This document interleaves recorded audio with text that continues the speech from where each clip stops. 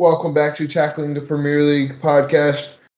We are back yet again for another table rundown with your host, Jack Sosa 17, alongside me, BJ the Germ Jackson, J-Sue the Boo Super. Fellas, we're back. How's it feel? Still feeling good at the top, ready to talk about the Premier League. Yeah, about as good as we can be, That's right. That's right. And speaking of the top of the table, that's where Arsenal find themselves on half 100 points, exactly halfway through the season. Got to be feeling good there, Germ. Last 5 games, 4 wins, 1 draw, including a really big win over Manchester United that happened on Sunday. We'll get to all that. What impressed you the most about the last 2 games, Germ? It's going to have to be Eddie Nketiah, honestly, the way he's performing up top. We all knew he had it in him, but he's actually really showing it now, and I'm happy to see it for the man. He's growing into the striker I thought he's always could be. What are y'all thoughts really on him? missing Jesus less and less each game. Played a huge part in the win against United. And the 2 games that Arsenal have won since we last talked were a North London derby at Tottenham Hotspur, and then a game against big rivals Manchester United, a 2-0 win, and then a 3-2 win over United. Really big test for Arsenal, and they come out unscathed just as we expected them. What were you going to say, BJ? Oh, I was just going to state that our last 4 league games have came against the teams that are currently occupying 3rd, 4th, 5th, and 6th in the table. And we came out of those 4 games with 3 wins and a draw. So it's not like we've been playing easy teams either. Oh, definitely not. Those are big tests, and they seem to be passing them. Up next for Arsenal, though, in the Cup, which we don't talk much about, they have Manchester City at the Etihad Stadium. That is game of the season so far. That'll be this Friday, 3 p.m. Eastern Standard Time. If you're joining us here on the East Coast, it goes down. It'll be an El Tackle in the Cup. It'll be fun. And then after that one, Arsenal's next game is another El Tackle as they travel to the dumpster fire that is Goodison Park to take on Everton. So Arsenal, 2 big El Tackles coming up next. What a great time to be an Arsenal fan, right, BJ? Yeah, I'm very, like you said, we don't talk about the FA Cup too much. But yeah, I'm very excited to see how we face up against Man City for the first time this season.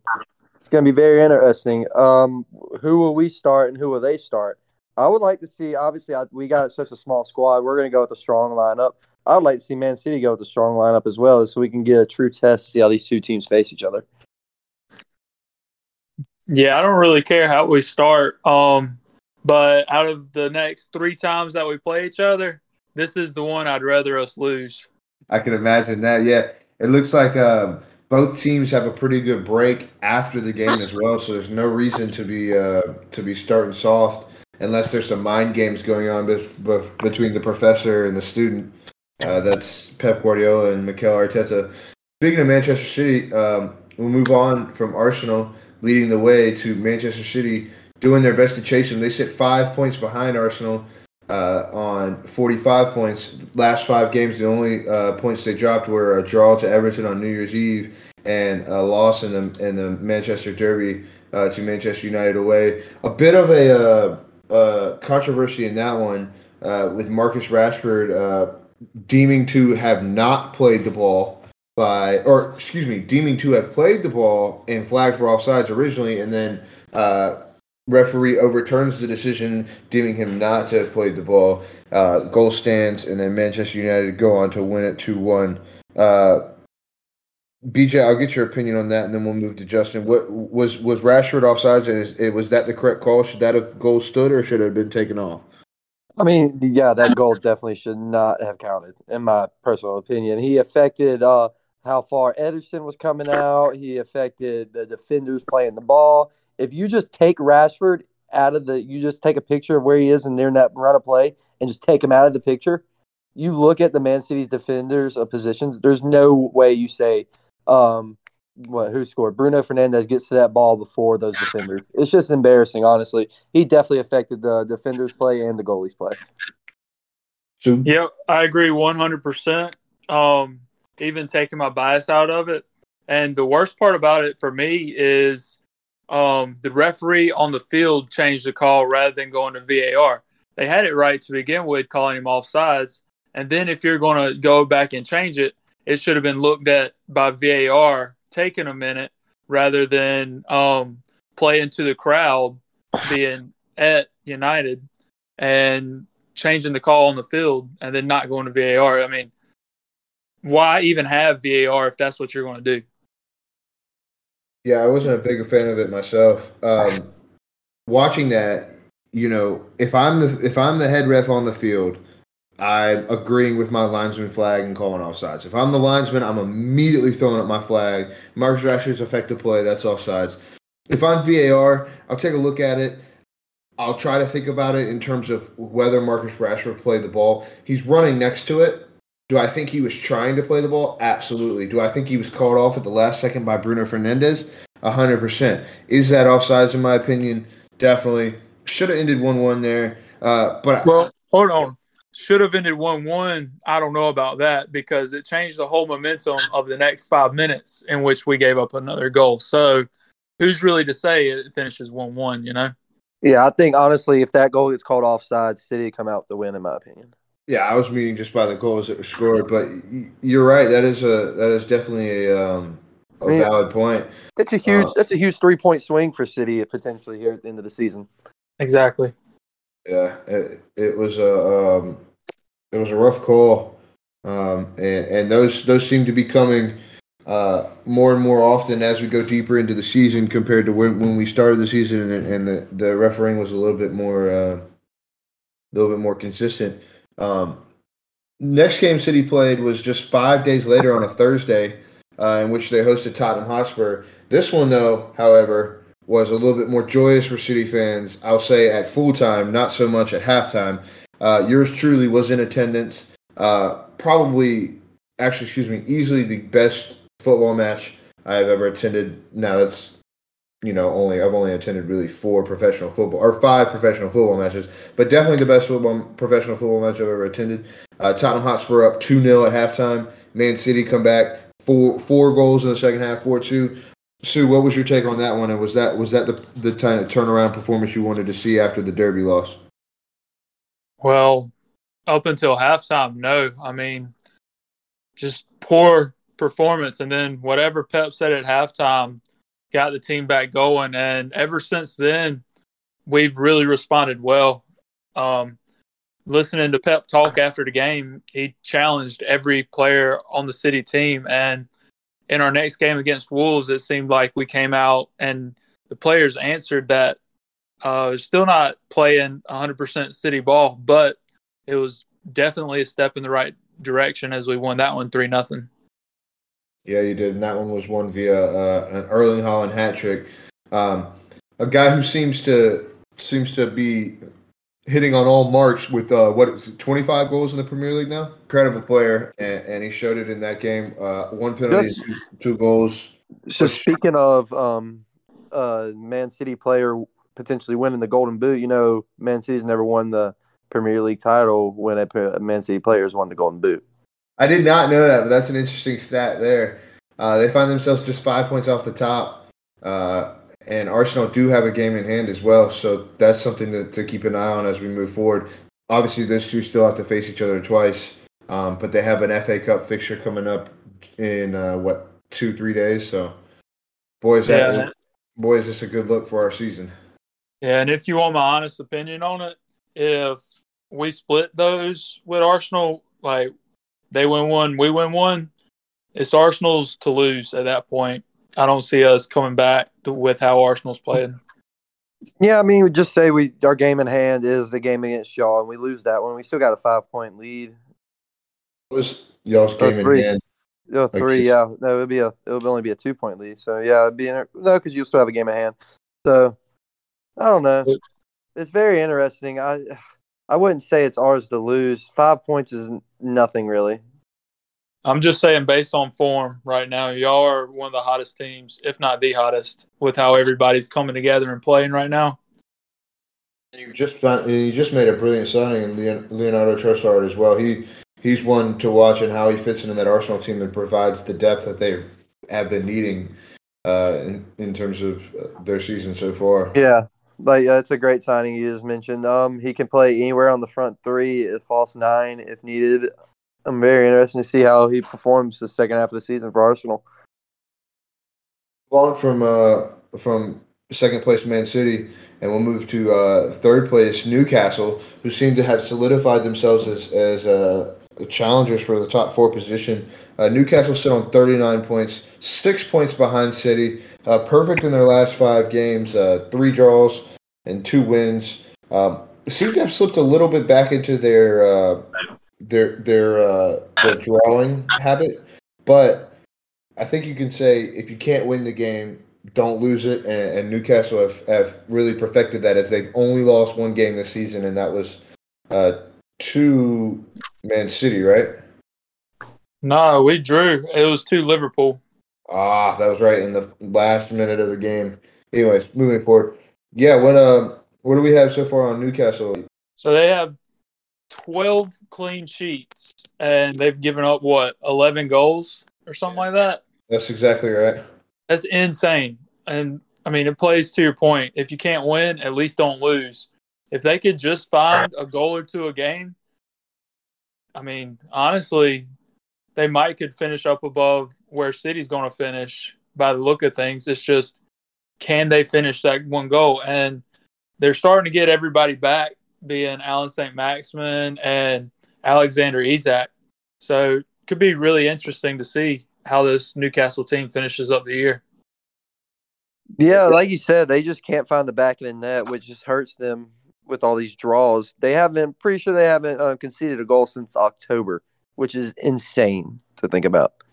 I know we had the World Cup break in there, but still, they're on fire right now on defense. Just going to be interesting to see if they can find the back of the net going forward. If they can't, I really don't think they keep a top 4 spot. I think Tottenham and Manchester United both jump them because they can find the back of the net, and I rely on that more than clean sheets. I think it's for certain they are being super aggressive on defense and super aggressive in the transfer market as well. A lot of stories coming out. We don't like to talk about anything unless it's Fabrizio Romano confirmed, but Newcastle still have a little bit of that oil money they just received, and they're pushing hard.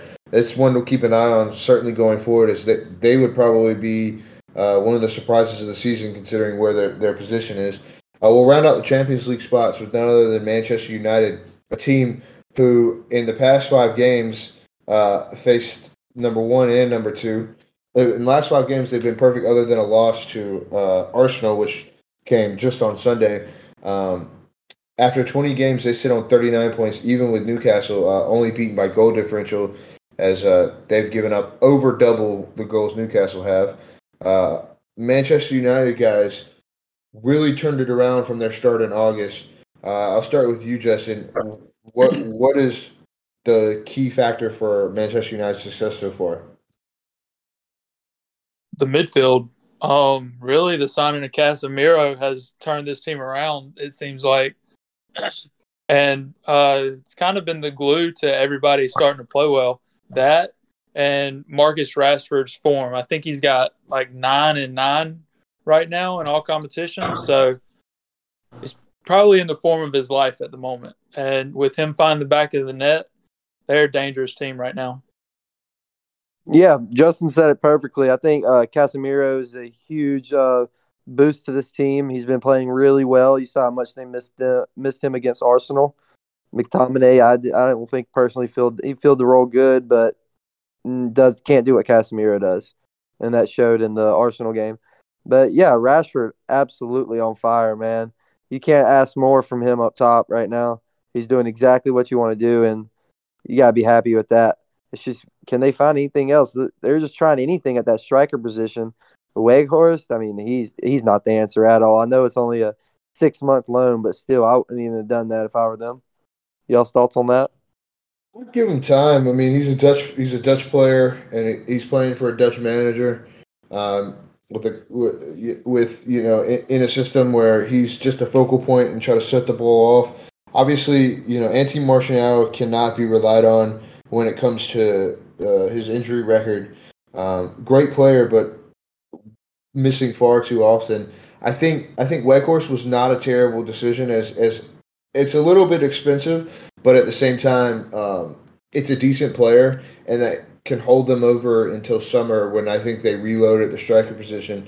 Not sure who they'll go for, but there are going to be some true strikers that could really change this Manchester United team. I wanted to track back just a little before we get Justin's opinion on Weghorst. I agree with Casemiro. Major signing, worth every penny that they paid for him, even at his age. He's been great for them. Rashford catching form has really turned this team around. I also wanted to mention, and I think it needs to be mentioned, Erik ten Hag, not only for his tactical setups and the way he plays his team, but also for standing up to Cristiano Ronaldo and getting him out of the club, and then benching the team's captain of Harry Maguire and focusing on the best players in defense instead of the legacy players in defense. I mean, he's played Luke Shaw at center back with Molassie at left back. He's also played Lissandro Martinez, who has been amazing for them as well next to Varane, with Luke Shaw at left back. I think really Ten Hag, walking in, throwing his nuts on the table and saying, hey, I'm the manager. I make the decisions. This is what's going to happen.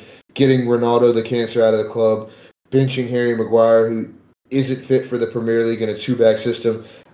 I give a lot of praise for him sorting that defense out as well.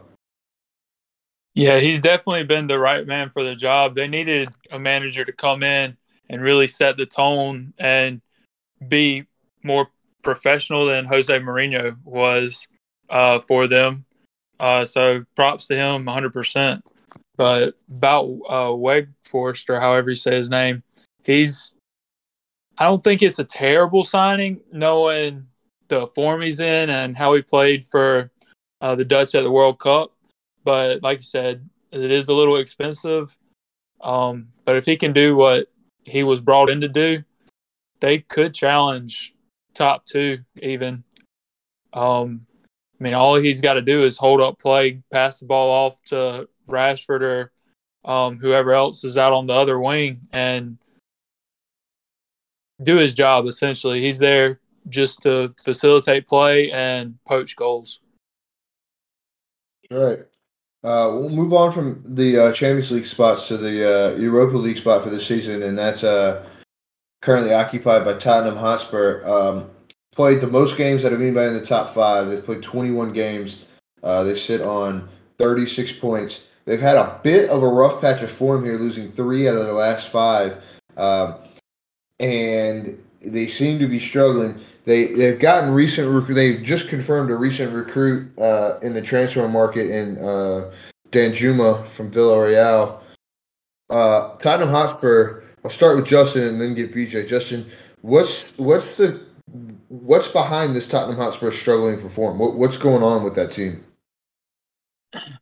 I mean, me personally, I'm not huge on how they just sit back and defend and let you do whatever with the ball that you want to do with it. I mean, Fulham looked very dangerous the first 30 minutes of the game the other day, and for about 20 minutes in the second half, just because Tottenham was sitting back so far and letting them pass the ball around in their final third. To me, if you're the favorite in that game, so why not apply the pressure? And we saw what happens whenever you apply the pressure whenever Harry Kane scored, and they were threatening throughout the entire second half when they put pressure on Fulham's defense. And that's really what happened whenever they got their goals against City. It was whenever they were pressing forward and trying to get the goals rather than letting City do what they did in the second half and really be a Manchester City team. So not huge on the entire style of Conte's play. Yeah, I've never been big on the way Conte sets his teams up, but that's just the way he is, and he's not going to change from it. Oh man, Tottenham.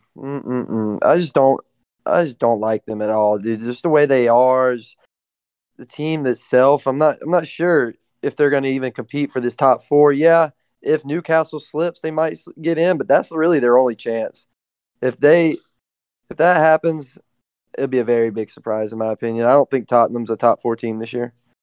They've got the talent for certain, but they're being outplayed by the occupants of the spot just below them in Brighton and Hove Albion. We'll get to them. I agree. I think if you got the talent and you got the skill, take it to the other team.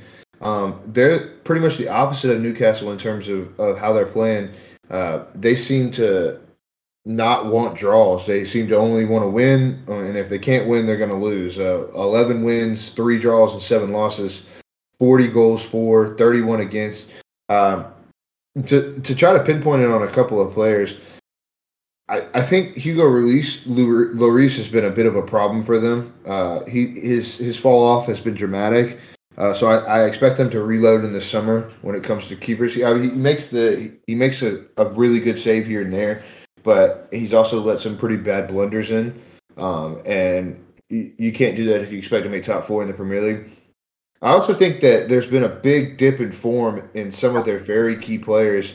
Perisic was a very key player for them at the beginning of the season, and how quick he got forward on it from his wingback position. He has not been the spark that they've needed in the past few games. And Pierre-Emile Højbjerg has been caught out of position and not been very good in build-up play. Those are just a couple of names that I think have not really lived up to their prior form and the expectation that you need them from. There's another player that you didn't mention, so you're bringing up names. Heung-min Son. Yeah, Son's been struggling as well, no doubt. Seems to not be quite as effective as he was last year when he finished tied for first with the Golden Boot. And I got a theory on why he's not performing as well. I just think it's the whole setup of play with I think Kane's making more runs in behind and stuff like that. Last year he was sitting more deep and he was the one getting the ball, and then Son was trying to make those runs in behind. That's what really helped Son last year. You're not seeing that too much this year. All right, we'll move on to sixth place, a team that are just absolutely flying in Brighton and Hove Albion. They sit on 19 games played with Arsenal. They've played 2 less than Tottenham, who are immediately above them, and they're 5 points behind Tottenham with 31 points. 1 loss in their last 5 games. Really, really good Brighton team. Really, really, really forward-thinking and quick build-up. Guys, what do we change in manager, losing their player of the season from last season. This team has not stumbled except for the beginning of the manager's reign. Germ, where can Brighton take this throughout the rest of the season, and where can they ultimately finish by the end of the season? It'll be very interesting to see where they finish at the end of the season. They could definitely, they got 2 games in hand on Tottenham, and as with those win both of those games, boom, they're a point ahead of Tottenham, so they could easily finish in that Europa League spot. I personally don't see it happening, but it'd be awesome to see it happen. Yeah, like you said, they lost their player of the season last year, lost their manager a couple months into the season, and still seem to be doing fine. We'll see how they do after losing their top goal scorer so far this season in Leandro Trossard. We'll see if they can replace those goals. They seem to do pretty fine the game without him. So it'll be interesting to see. Well, he hasn't played since New Year's Eve for them, and they've scored 9 goals in that time with a very dominant performance over Everton and a very dominant performance over Liverpool, and then coming back to draw Leicester City. They're really not faltering without him, in my opinion. Mitoma stepped up very nicely. The more you see from him, the more you think he's really going to develop into a superstar. And yeah, they're just doing Brighton things, finding players for 5, 6, 7, 8 million and turning them into $40 million players. And speaking of that, Moises Caicedo is one of those that's been linked with a move away, a big money move away after them not spending much on him. But he has he stated that he has committed his future with Brighton at least to the end of the season. He'll revisit that in the summer, but he's staying.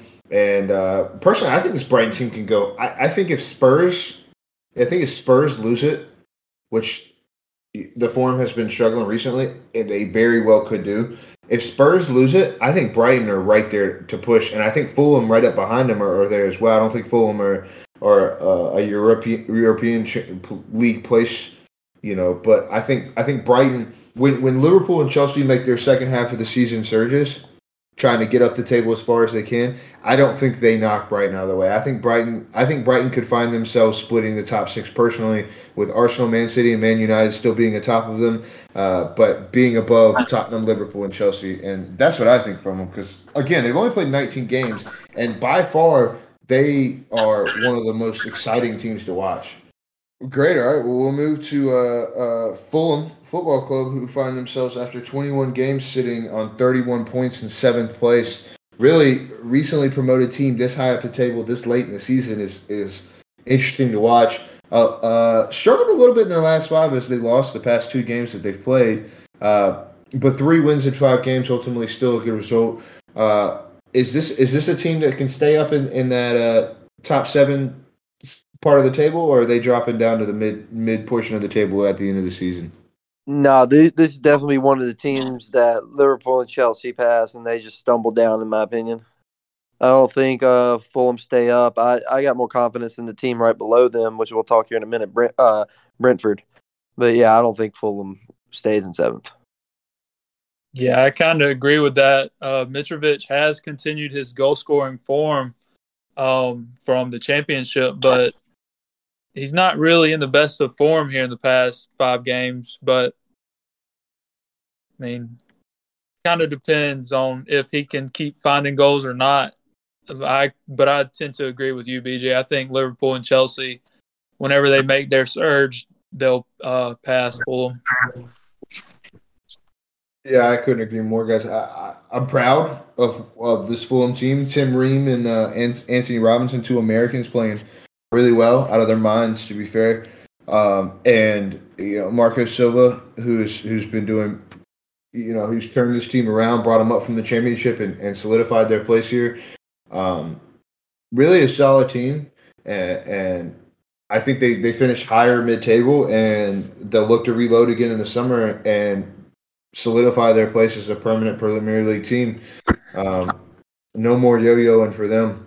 Moving on to 8th place, what you're saying, BJ, the Bees are buzzing. Brentford Bees sit in 8th place after 20 games on 30 points, unbeaten in their last 5 games. 7 wins, 9 draws, 4 losses. A team that, like Newcastle, if you can't win it, you better draw it, and you better not lose it. Heavy on the counterattack, but lightning quick when they get going. Guys, what do we have on the Thomas Frank's Bees moving forward, and where do you see them kind of petering out at the end of the season? Yeah, they're another really fun team to watch play whenever they're playing, as they can get forward on the counter extremely well, which this past weekend I thought we were going to have a thriller with Leeds and Brentford, seeing that both like to score 3-4 goals a game, but just never happened. And I mean, you really can't fault that, being that they've scored about 10, 11 goals in the past 5 games, but I think that they can finish 7th or so. I mean, I think that they can hold off the run from Liverpool and Chelsea as long as they keep their form in that they're in now. Yeah, I don't see Brentford dropping too much farther than 8th. Maybe one of Liverpool or Chelsea can pass them, but it wouldn't surprise me if neither of them did. Ivan Toney, man, he's balling out this year. 13 goals in the Premier League. You can't complain about that at all. We did talk a little. We talked about his betting problem he's in, but I don't think that will have any effect on this season. He's going to finish out the season fine, and he's going to help Brentford stay in that 8th spot and really battle these teams for that Europa League spot and Europa League Conference spot. It's interesting because it's one of those teams that none of those players, I mean, maybe a few, 2 or 3, but none of those players really make their National League teams. And you don't see any interest or any links with them in the transfer market where teams coming in to try to buy them. Yet the entire unit, the sum of all the parts, seems to be brilliant and doing really well. Looking forward for Brentford, I mean, it's nothing but up. They just got to keep that form, and they got to keep Thomas Frank moving. A really special club and a really good place they're in, so hopefully they keep moving forward. We'll move to 9th, and that's none other than Liverpool. They sit on 19 games played, tied with Chelsea. They sit on 19 games played, 8 wins, 5 draws, 6 losses, 29 points. They've dropped points in 3 out of the last 5 games they've played. And that midfield sure does look shaky, guys. Is their midfield the biggest of their woes, or is there something deeper going on in the roots of the club at Liverpool? Yeah, the midfield's a big problem for Liverpool right now, but it's that defense too, in my opinions.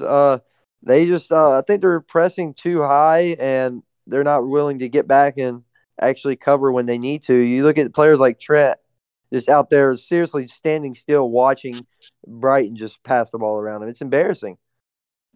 Yeah, I mean, he's got the best seat in the house whenever he's defending. I mean, that's Yeah. all he wants to do is stand there and watch.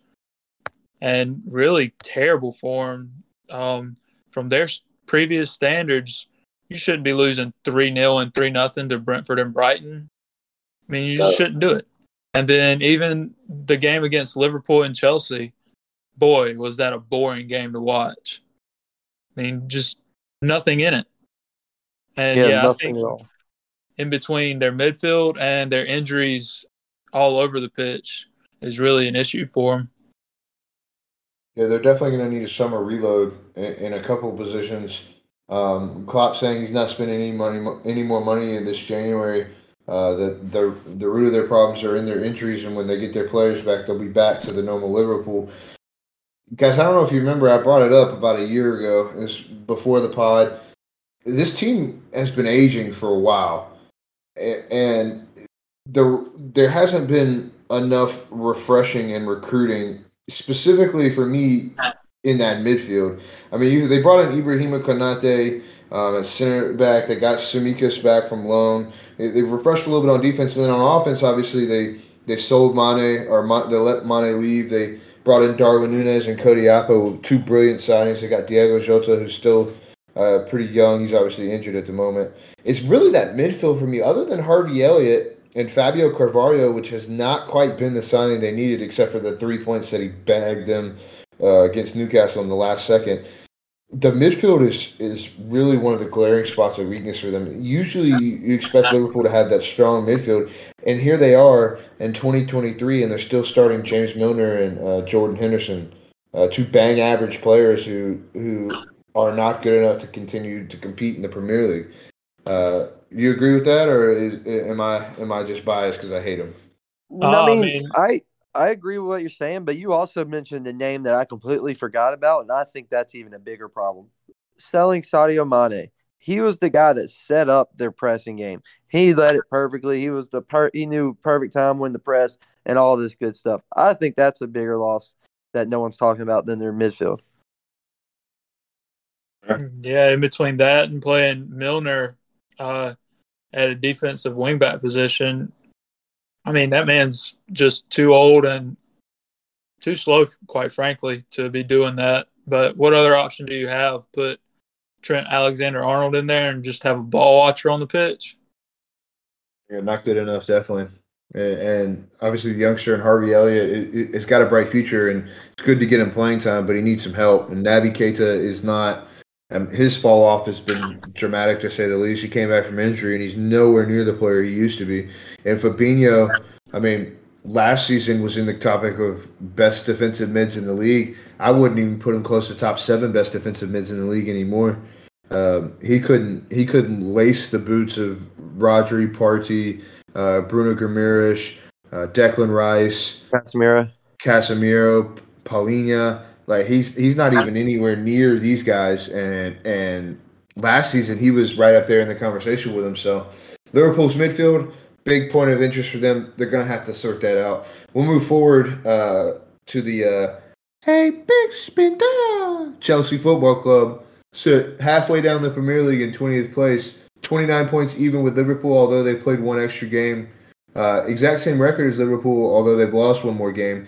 Just goal differential sits at 1 goal. They've 3 out of their past 5 have been either been draws or a win, but really just shaky for form, shaky for a style, shaky for grabbing the game by the scruff of the neck. I'm interested on your take here, Justin. Chelsea's biggest problem, who is it, where is it, or what is it? I think it's some more of a what is it question. They've been plagued by injuries this year.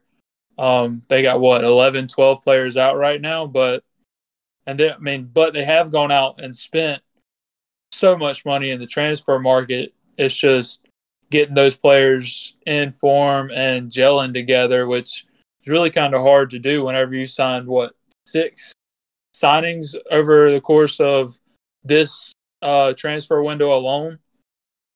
I mean, they can gel and find goals in the last part of the year. I think Murdoch's going to be a really good signing for them. It's just, will he be able to carry that team? And I don't think so. I think they might finish 8th, 7th or so. But cracking that top 6 is going to be a hard nut to crack at this point. I mean, given they are only 2 points behind Brighton, I just can't see it happening with all those new faces and all those injuries. What you got, BJ?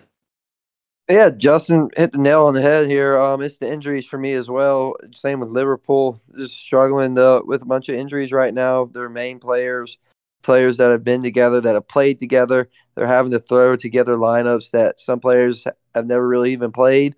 Like this Lewis Hall guy, he's been having to come in and play left wing back and then center defensive mid and then back to left wing back. So it's really interesting to see what Chelsea's doing right now since they got all these injuries, with the new signings.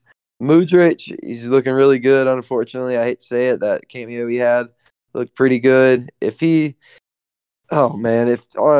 didn't steal him from Arsenal, I think he really could have been a world-class player under Arteta and his coaching of wingers. But let's not talk over spilt milk now. He's going to be in a mid-table team with Chelsea for the rest of the season, in my opinion. Don't see them jumping Brighton, but I can see them jumping Fulham. Not Brentford either, and just in that battle with Liverpool. So, yeah, it's going to be tough for them to get to the top 7, in my opinion. Yeah, they're definitely the big spenders, as I noted earlier, and the injury problems have definitely plagued them. I see this Chelsea team as really a much longer term project. Obviously, 2 or 3 years ago, they won the Champions League under Thomas Tuchel. And they haven't really made waves necessarily since then. They've done what they were expected to do. But in terms of a long-term project, I mean, they're setting themselves up brilliantly. They're buying lots of young players. They're stretching their contracts out. I mean, Mudryk's on an 8-year, 9-year contract? I mean, that, like, Todd Bowley's taking his Dodgers tactics and bringing them to football and stretching these deals out for a long time.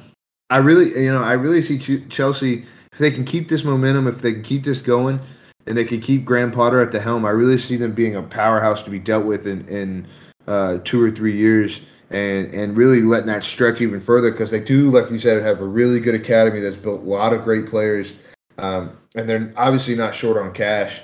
It's going to take a while, and hopefully, I can't imagine that they would change managers. I mean, Graham Potter's, you see what he did at Brighton. He's good. He's very good. It's just about giving him time, getting that squad right, getting all their players back from injury, giving him a summer to implement his principles and his ideas and getting that football club right on the right track. Yeah, this also isn't the same hierarchy that has been at Chelsea for a while, being that there's a new owner and everything. So they might actually give him time. Definitely. I think results aren't expected as immediately as they have been in the past. BJ, you got anything to add before we move on to Villa? No, we can move on. Rejuvenated Aston Villa find themselves sitting in 11th place on 28 points under new manager Unai Emery. In the past 5 games, they unbeaten in 4 of them, and they've really come a long way since the sacking of the devil himself, Steven Gerrard. Aston Villa is an interesting topic because, honestly, you look at who they used to be and who they are now after the change in manager, there's not much different in terms of player personnel and players that have been chosen to play. So was their struggles earlier this season tactical? And how high can their ceiling be? Where can they finish? No, this is a very interesting project. Like I knew how Unai Emery was going to come in and perform in the big games, but it's interesting to see him now, man. He's gotten 4 unbeaten in a row. Pretty impressive for Villa. He's brought them right up the table. I'm happy to see it. The former Arsenal manager doing pretty good. We'll see what kind of maybe they'll make 1 or 2 more signings in the transfer window. Not sure what they got planned, what they got up their sleeve. But it'll be interesting to see with this Villa team and how far they can move up this table. Me personally, I think they're right about where they are for the season. 10th, 11th. I really could see them passing Fulham maybe. I think Fulham personally dropped pretty far down. So, yeah, that'd be the only team I can see them jumping to get into the top 10. Yeah, I kind of agree with you where they're going to finish, but 16 of 21 points since Unai Emery's come in, and he's really lit a fire under a team that has a lot of potential with the squad that they have. Could be interesting to see, watch them out the rest of the year, depending on everybody else's form, where they could end up. I mean, Chelsea and Liverpool keep playing how they're playing. They might could pass them too. Yeah, and they just sold a high earner and Danny Ings, and I think it was a really good signing because they sold him to a desperate West Ham team who Samaka's going to be out for a bit of time, so they needed another striker that could bring goals. And I think this is the peak that Danny Ings is going to be worth for the rest of his career. So I think that was a really good selling. So maybe they'll look to reload. Obviously, they have Ollie Watkins is a brilliant young striker that they can build around, but Unai Emery may have 1 or 2 tricks up his sleeves. I think getting Leon Bailey on form and getting him to start finding those goals has been a huge part of Aston Villa moving forward. And unfortunately, their next 2 games go against number 1 and number 2 with Arsenal and Man City. But this is a like you said, he's a big game manager, and those are 2 very big games. So we'll see what Aston Villa have moving forward in terms of how far they can get. 9th would be my ceiling for them. I don't see them reaching that place. Only really, like you said, if Fulham drop off and Chelsea continue their woes. But, the Premier League writes its own story, so I guess we'll see what happens. All right, we'll move on to Crystal Palace, who was struggling for a bit of form at the beginning, who was struggling for a bit of form towards the end of the first half of the season before the World Cup break. I say half of the season lightly because it wasn't a full half of the season, but really just a team that determined, it's almost like they flip a coin in a locker room, and whatever side it lands on, that's how they're going to play that day, whether good or shit. They've won 6, drawn 6, and lost 8. They sit on 24 points in 12th place after 20 games. Lost 2 in their last 5, drawn 2 in their last 5, and only have 1 win. Crystal Palace, a lot of talent, a lot of young guys, decent manager, but lots of struggles. Where are we putting their ceiling at, and if they can turn it around, how high can they get going? Man, if you would have asked me at the beginning of the season where this Crystal Palace team would be, I would definitely have had them fight for a Europa League spot. I thought this was going to be a really good Crystal Palace team coming in to the season. They're definitely underperforming, in my opinion. They got a bunch of talent, man. I don't know where their problems are right now, where they exactly lie. They got talent up top and attacking with Olise, Eze, and Zaha, all 3 of those players. And then they got 2 good average strikers with Matata and Edouard. So not sure what's going on, man. They are starting to find a little bit of form. They got back-to-back draws, Manchester United and Newcastle. So 2 good teams that they drew against. So you can't complain there. It'll be interesting to see where they could go. I could see them jumping some teams that they got hot and teams just got cold, like Fulham. If they get cold, if Brentford get cold, Chelsea, like you said, continue their woes. I could see this Crystal Palace team making a run, but I don't think it will happen. I think they'll stay right where they're at in 12th. Yeah, I completely agree with everything you both just said. It seems like consistency is their biggest issue. 2 really good results, in my opinion, against Newcastle and Man United, drawing both. With how those 2 teams have been playing, it's just this team is frustrating to watch, to say the least, if you're a Palace fan, just based off consistency. Yeah, personally, I pinpoint their faults like I said in the last podcast, and not replacing Gallagher after he left, because I mean they don't have that box to box midfielder. The midfield has really struggled this year. I mean, in terms of midfielders, they have the young Chick Decore who's gonna be a very good midfielder, but he needs someone to work off of. And he currently is basically doing the majority of it himself. Other than him, they have Will Hughes, very bang average, not all that great. They've got Milivojevic. Still, again, I mean, he's decent, but he's not anybody who's going to make you wow yourself. And other than that, I mean, it's Michael Elise and Iberici Eze if they get a spot in that 3 in the midfield. But I think Patrick Vieira needs to go to the board and say, hey, Gallagher was the reason we were so good last season.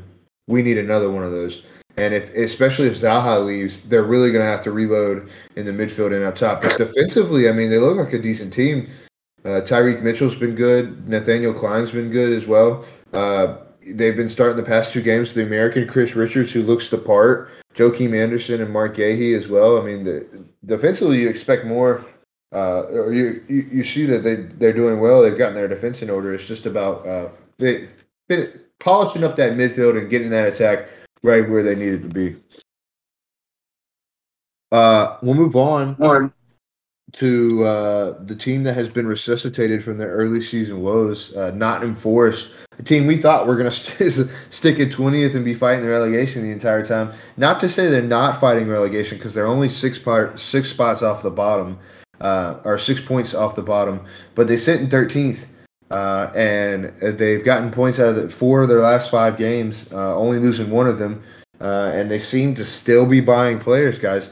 Nottingham Forest, is this a team that can escape this relegation zone and see themselves in the Premier League next season?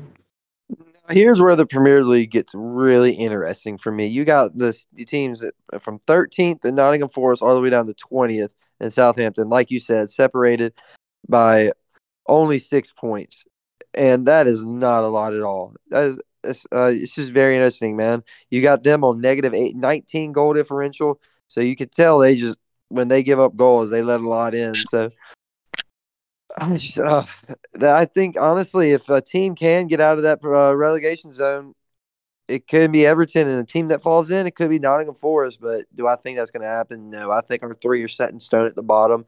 I could see Nottingham Forest dropping a little bit with teams like West Ham, Wolves, Leeds, and Leicester below them. All 4 of those teams, I think, have better quality than them.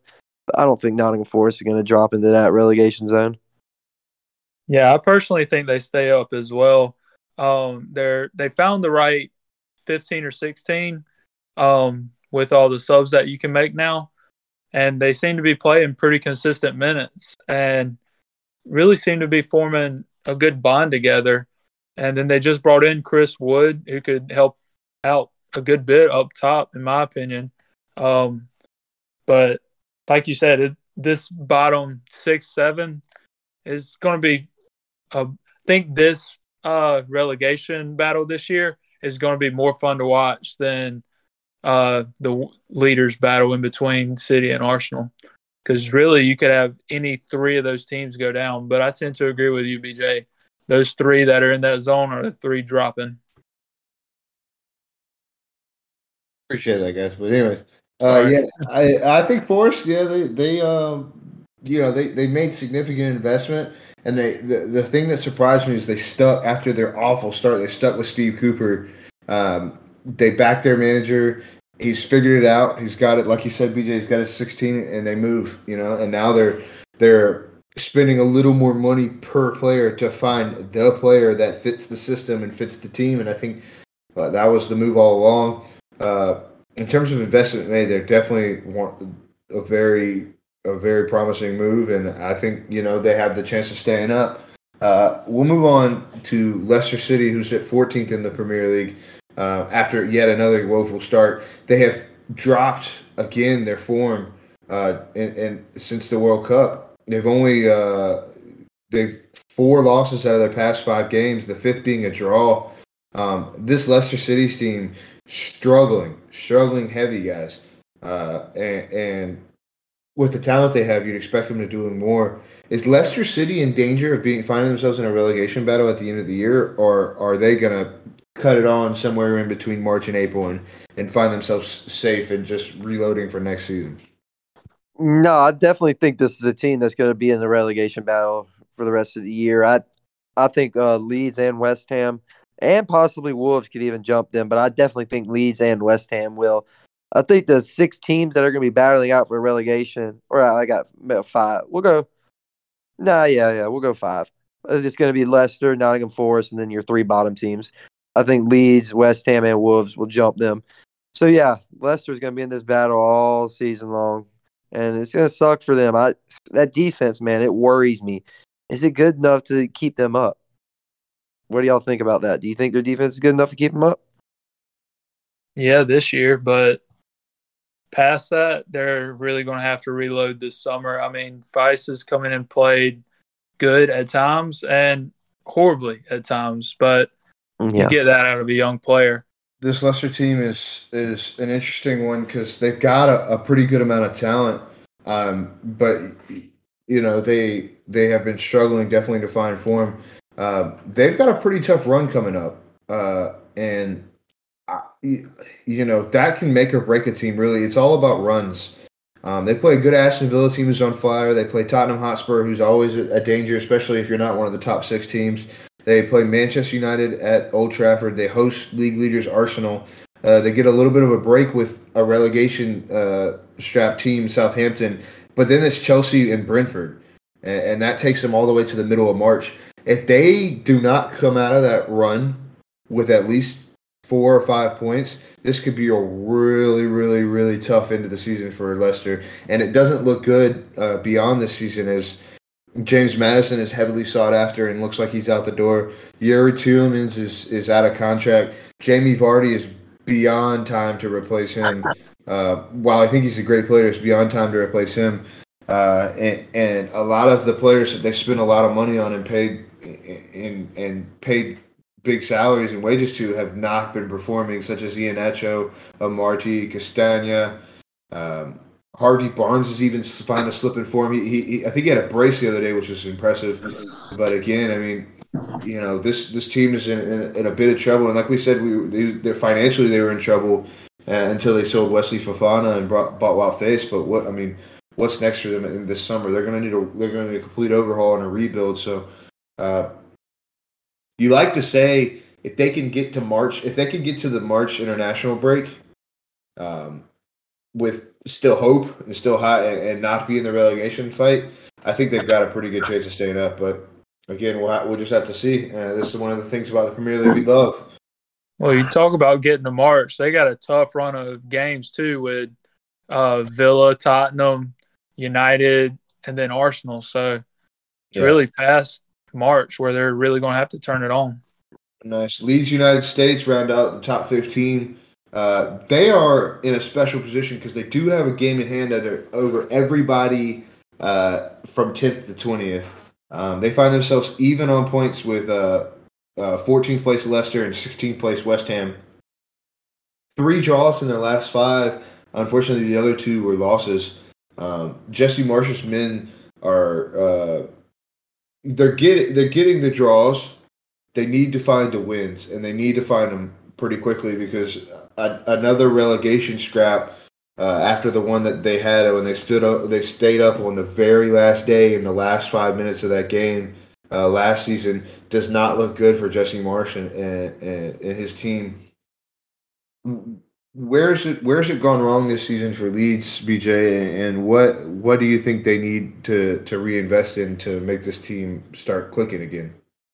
I just don't think the defense is good enough for the style of play that Jesse Marsh wants to play.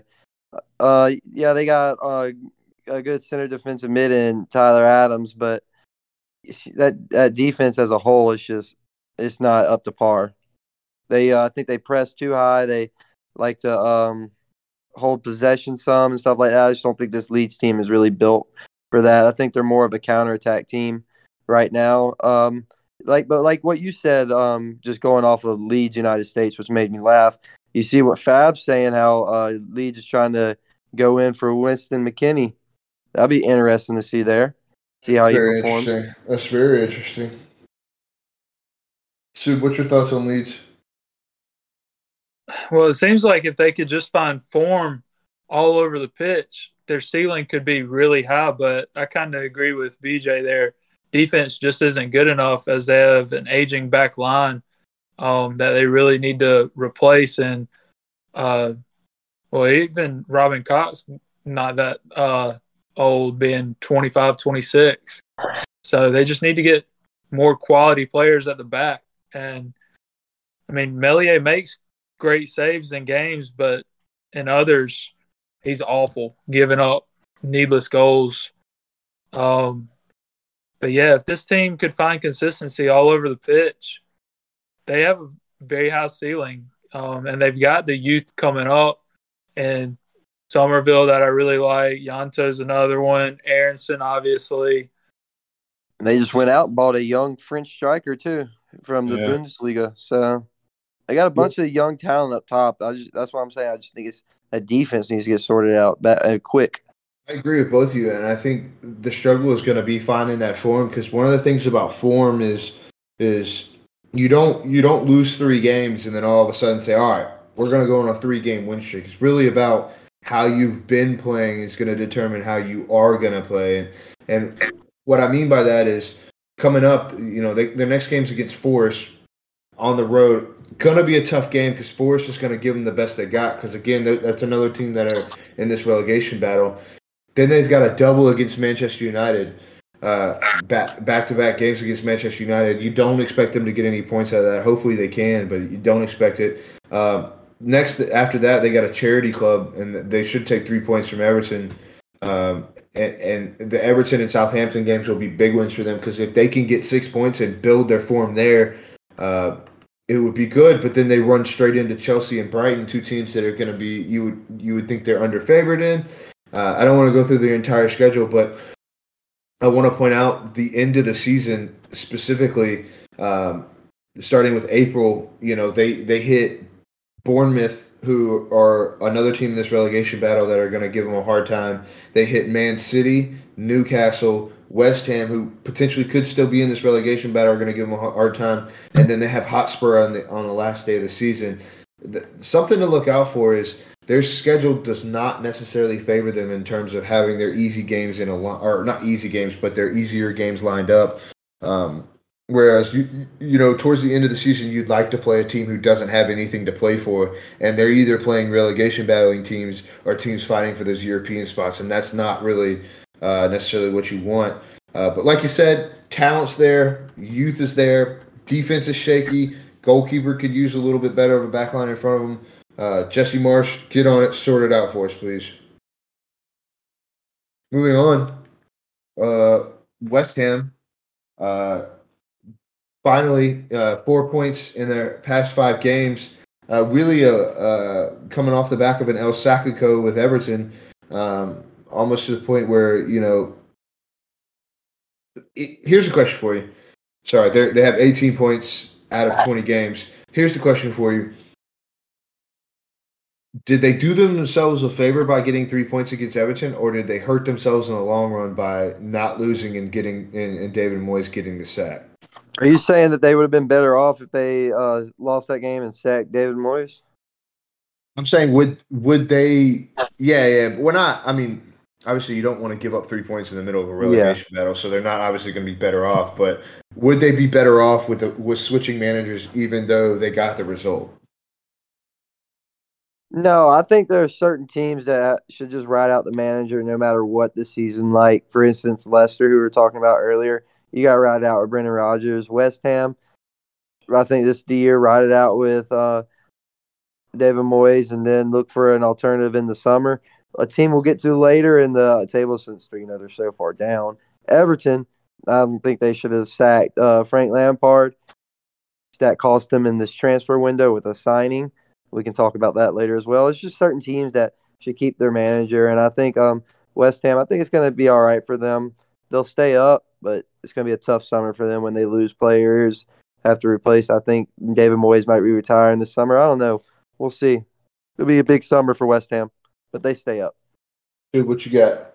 Yeah, I don't think David Moyes is really the issue. It's really how this team has come and gelled. I mean, we keep reiterating it with them, with the players that they signed, and Skamaka, unfortunately, he's hurt now. Luis Paqueta, however you want to say it, and a couple other guys. You just really wouldn't have expected them to be down here, and it's really just how they've gelled together, in my opinion.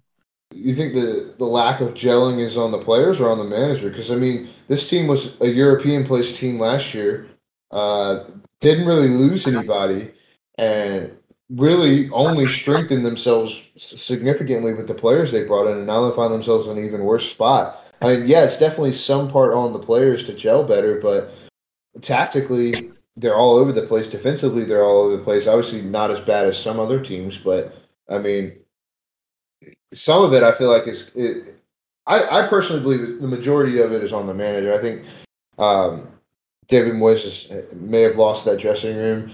And like you said, BJ, this summer, it looks like they're going to lose Declan Rice, who is the best player on that team by far. Can they move forward and can they recover? Obviously, I think they can stay up. They've definitely got the talent. Out of anybody in the bottom seven, they have the talent to stay up, and there's no doubt about that. It's just, can the manager get them going again? Is my opinion.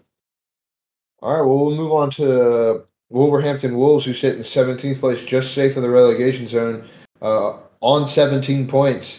4 wins, 5 draws, 11 losses. They've won 2 out of the last 5, including a draw in that last 5 as well, only dropping 2 games. Wolves, another one of those that have the talent, no doubt, to stay up. They've got a new manager who seems to be getting them going a little bit. That engine's puttering a little bit, but it seems to be starting back up. Tough contest against Manchester City. Obviously, they got Holland. Holland did it. And then a tough one to lose against Liverpool 1-0. What do we have on Wolves? This team, like we said, like you guys have said, is clear. Is this the right move? Is this the right direction for Wolves going into the summer and into next season? Yeah, I think so. I think it was a smart move to get rid of Bruno Lage. He just wasn't performing the way they needed to. If they would have stuck with him, they'd definitely be in the relegation zone. This Wolves team, they're moving in the right direction. I'm happy to see it. They got the couple signings coming in. But they got that striker from Atletico, and now they got a backup striker for PSG. So they're trying to fix their goal scoring problems, and it's slowly getting there. So we'll see. They're not. I don't think they'll fall into the relegation battle or zone. They're in the battle, but I don't think they'll fall into the relegation zone.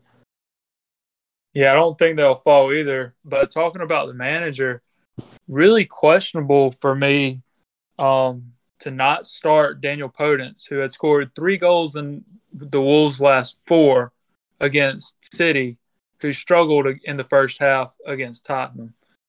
I mean, to me, that's kind of on them. Yeah, he did make the changes second half, trying to come out more attacking, but that's a player that you don't drop with that form, in my opinion. So but talking about them complete as a team now, if they can continue to grow around Podence and that goal scoring ability he has, and he can continue his form, I see them climbing up the table a little bit, staying completely out of the relegation zone. To be fair, they got a pretty good amount of talent on loan as well. Gonzalo Guedes, a player they signed this summer, is out on loan, and Fabio Silva, who had a really bad Premier League season last year, but just wasn't ready for the shirt, is out on loan as well. He's just switched teams too. They've got a pretty good amount of talent. I think Wolves are in a good position to attack next season. They just have to confirm their safety, and I think they made their manager change early enough to confirm their safety. And that you see the benefit of that. We'll move on from Wolves to an almost identical team in terms of, identical teams in terms of results. Not so much goal differential, but we'll get to that. Bournemouth sit in the first relegation spot in 18th place on 17 points. They have 4 wins, 5 draws, 11 losses, just like Wolves. But they've given up 42 goals, and they have a negative goal differential of negative 23. Lost 4 of their last 5. They did get a draw this past week against Nottingham Forest in a big game. Bournemouth guys, Is this the end for them? Should they have replaced their caretaker manager with a true proper manager when they still had the chance? Yeah, I couldn't agree more with that statement you just made. I don't think it was the right decision at all to give the caretaker manager the full managerial role. It's going to come back to haunt them at the end of the season when they look at the table and they'll realize they'll have to go play in the championship this year. This Bournemouth team, I just don't think they got the talent to get out of the relegation zone. If you look at the teams right above them with Wolves, West Ham, Leeds, and Leicester, they all got more talent than them. Nottingham Forest looks like they're willing to spin. Bournemouth's not. So, yeah, Bournemouth stays down, in my opinion. Yeah, really performing to the level we thought that they would perform at to start the year. Couldn't agree even more that they should have gone and found a proper manager during the World Cup break, but seems like they're sticking with him through the rest of the year. Yeah, I mean, I think they got Everton kind of did them dirty by accident right before the end of the World Cup, or right before the beginning of the World Cup.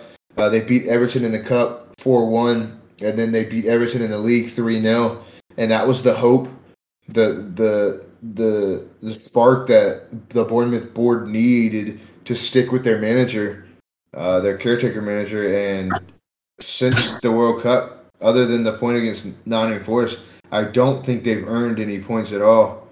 Yeah, they haven't. They lost 1-0 to Newcastle, 2-0 to Chelsea, 2-0 to Crystal Palace, 3-0 to United, 2-0 to Brentford. They've scored one goal since the World Cup, and that was against Bournemouth in their 1-1 draw. Against Nottingham Forest in their 1-1 draw. I mean, that right there in a nutshell is part of the reason they're really, really poor. We'll move on to 19th place, where we find Everton. They sit after 20 games played. They sit on 15 points, tied with bottom Southampton. Last 5 games, 4 losses, only 1 draw in that game against Manchester City on New Year's Eve. Boy, oh boy, news out of Everton camp. On Monday, they sacked manager Frank Lampard. And then earlier today, they lost their loan signing, who had already done his medical, had already taken pictures in the shirt, was due to show up to training today, and be a part of the first team. They lost him to Spurs. Really, really tough spot. Depression for me. Obviously, I was at the Southampton game in Liverpool. 4,000 miles just to cry as a grown man inside of a stadium. Boy, oh boy, I don't even know where to start. I'll let you guys start. Just your thoughts, your comments, obviously your concerns, but whatever. I mean, I just got one thing to say. I mean, they're a lot for me to go down, but why sack Frank Lampard if you know that your one signing coming in this transfer window is a loan, and that player holds Lampard high in his regard and in his thoughts and everything, so he really respects Lampard. Why get rid of him? I think it was time. Yeah, but I mean, this team's not gonna. What's a new manager's not gonna come in and make a difference? Tactically, you watch this Everton team, and it is just awful. I mean, it is just awful. Like, they are all over the place. Certain people don't seem like they have current instructions. We can't determine whether we want to play build-up possession or this long ball. It's like when we're supposed to play build-up, we kick it long. When we're supposed to play long, we pass it short. A lot of passing around the back and then just kicking it up the field and hoping. Lampard was out of his depth. Lampard made magic last season. Richarlison and Jordan Pickford made magic last season. Frank Lampard unified the fan base and got the fans behind the team, which was what they needed in order to stay up, and that is one of the reasons we stayed up. This season, other than his transfer pool, I can't see one positive that Frank Lampard has brought to this Everton team this season in terms of build-up. Yeah, you're right. That's the only thing he's brought is his transfer pool, and that could have gone out big this January. Come back and totally bite you on the ass, letting him go. Yeah. What do you think, Justin? Club in shambles is right.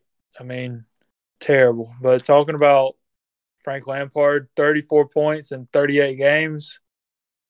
By anyone's standards, that's just not good enough. Maybe you wait a week, let him get beat by Arsenal, and then sack him so you can get those players in. Yeah. But, I mean, there's really not much to say other than just a club in shambles. Hindsight, the time to sack him was after we lost back-to-back games against Bournemouth. I mean, easy, 100%. The time to sack him was then. You could have given a new manager the entire World Cup break. We had one player. We had two players go to the World Cup in Amadou Onana and Jordan Pickford. You know, there was a really, really solid chance for a new manager to come in, go with the team to Australia, get his ideas across, get his team in order, and then he'd have an entire window to attack. But they missed it. They stuck with Frank Lampard. And I want to say, you know, like, it's bad. It's not bad, guys. It's god-fucking awful. I mean, like, we came back from the World Cup, and imagine you're going to hire a new manager. Do you want your new manager to have this run of games, Wolves, Southampton, and West Ham, or do you want them to have Arsenal, Liverpool, Leeds, Villa, Forest, Brentford, Chelsea, Spurs, Man United? I mean, like, oh god, it's just you're just making more points of why you shouldn't have sacked them, in my opinion. I think sacking was the correct decision. I think they should have done it much earlier. I think he should have been sacked after the Southampton game. I mean, for me, I agree 100% with that point. It should have been done earlier. But now that the fact that you waited so long, you just should have stuck with him. But it's just like there's no chance that he makes the team any better. If anything, he's making the team worse. And he lost the locker room as well after a fight with Abdoulaye Doucouré after the Southampton game. He fought with Michael Keane after the Southampton game. Anthony Gordon is off. Basically, he's not training with the first team anymore, and it sounds like he's making a move. He lost the locker room, and once you lose the locker room, you're not going to get any better. This seems like a job for safety specialist. I cannot say his name. We all know who I'm talking about. I can't say his name. If he comes to Everton, I cannot watch it.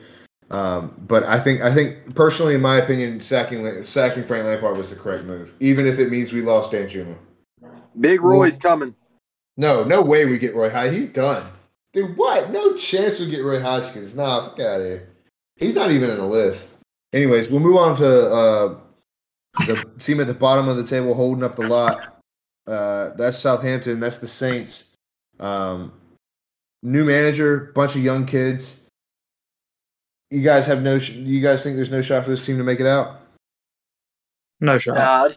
No, unfortunately not. I don't think so.